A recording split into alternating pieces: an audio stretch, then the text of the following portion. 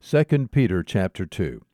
But false prophets also arose among the people, just as there will also be false teachers among you, who will secretly introduce destructive heresies, even denying the master who bought them, bringing swift destruction upon themselves.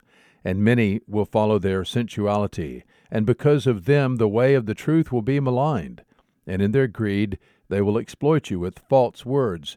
Their judgment from long ago is not idle, and their destruction is not asleep. For if God did not spare angels when they sinned, but cast them into hell, and committed them to pits of darkness reserved for judgment, and did not spare the ancient world, but preserved Noah, a preacher of righteousness, with 7 others, when he brought a flood upon the world of the ungodly, and if he condemned the cities of Sodom and Gomorrah to destruction by reducing them to ashes, having made them an example to those who would live ungodly thereafter, and if he rescued righteous Lot, oppressed by the sensual conduct of unprincipled men, for by what he saw and heard, that righteous man, while living among them, felt his righteous soul tormented day after day with their lawless deeds. Then the Lord knows how to rescue the godly from temptation, and to keep the unrighteous under punishment for the day of judgment, and especially those who indulge the flesh in its corrupt desires and despise authority.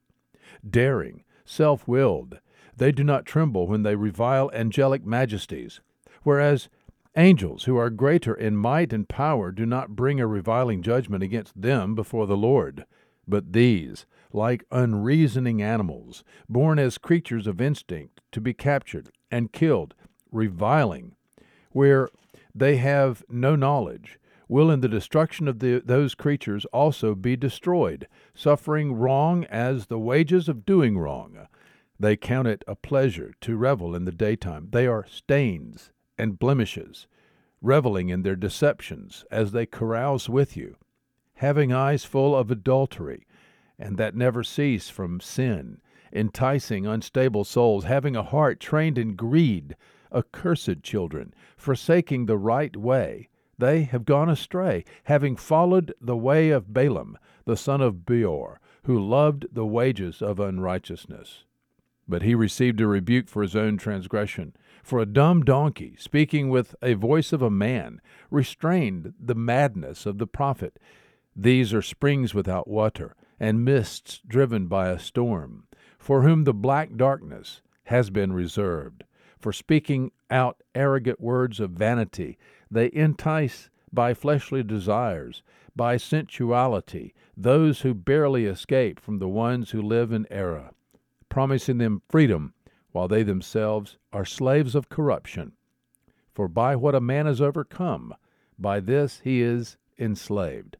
For if, after they have escaped the defilements of the world by the knowledge of the Lord and Savior Jesus Christ, they are again entangled in them and are overcome, the last state has become worse for them than the first.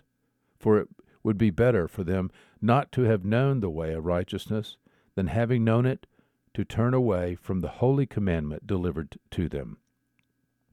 It has happened to them according to the true proverb, a dog returns to its own vomit, and a sow, after washing, returns to wallowing in the mire. 2 Peter chapter 2.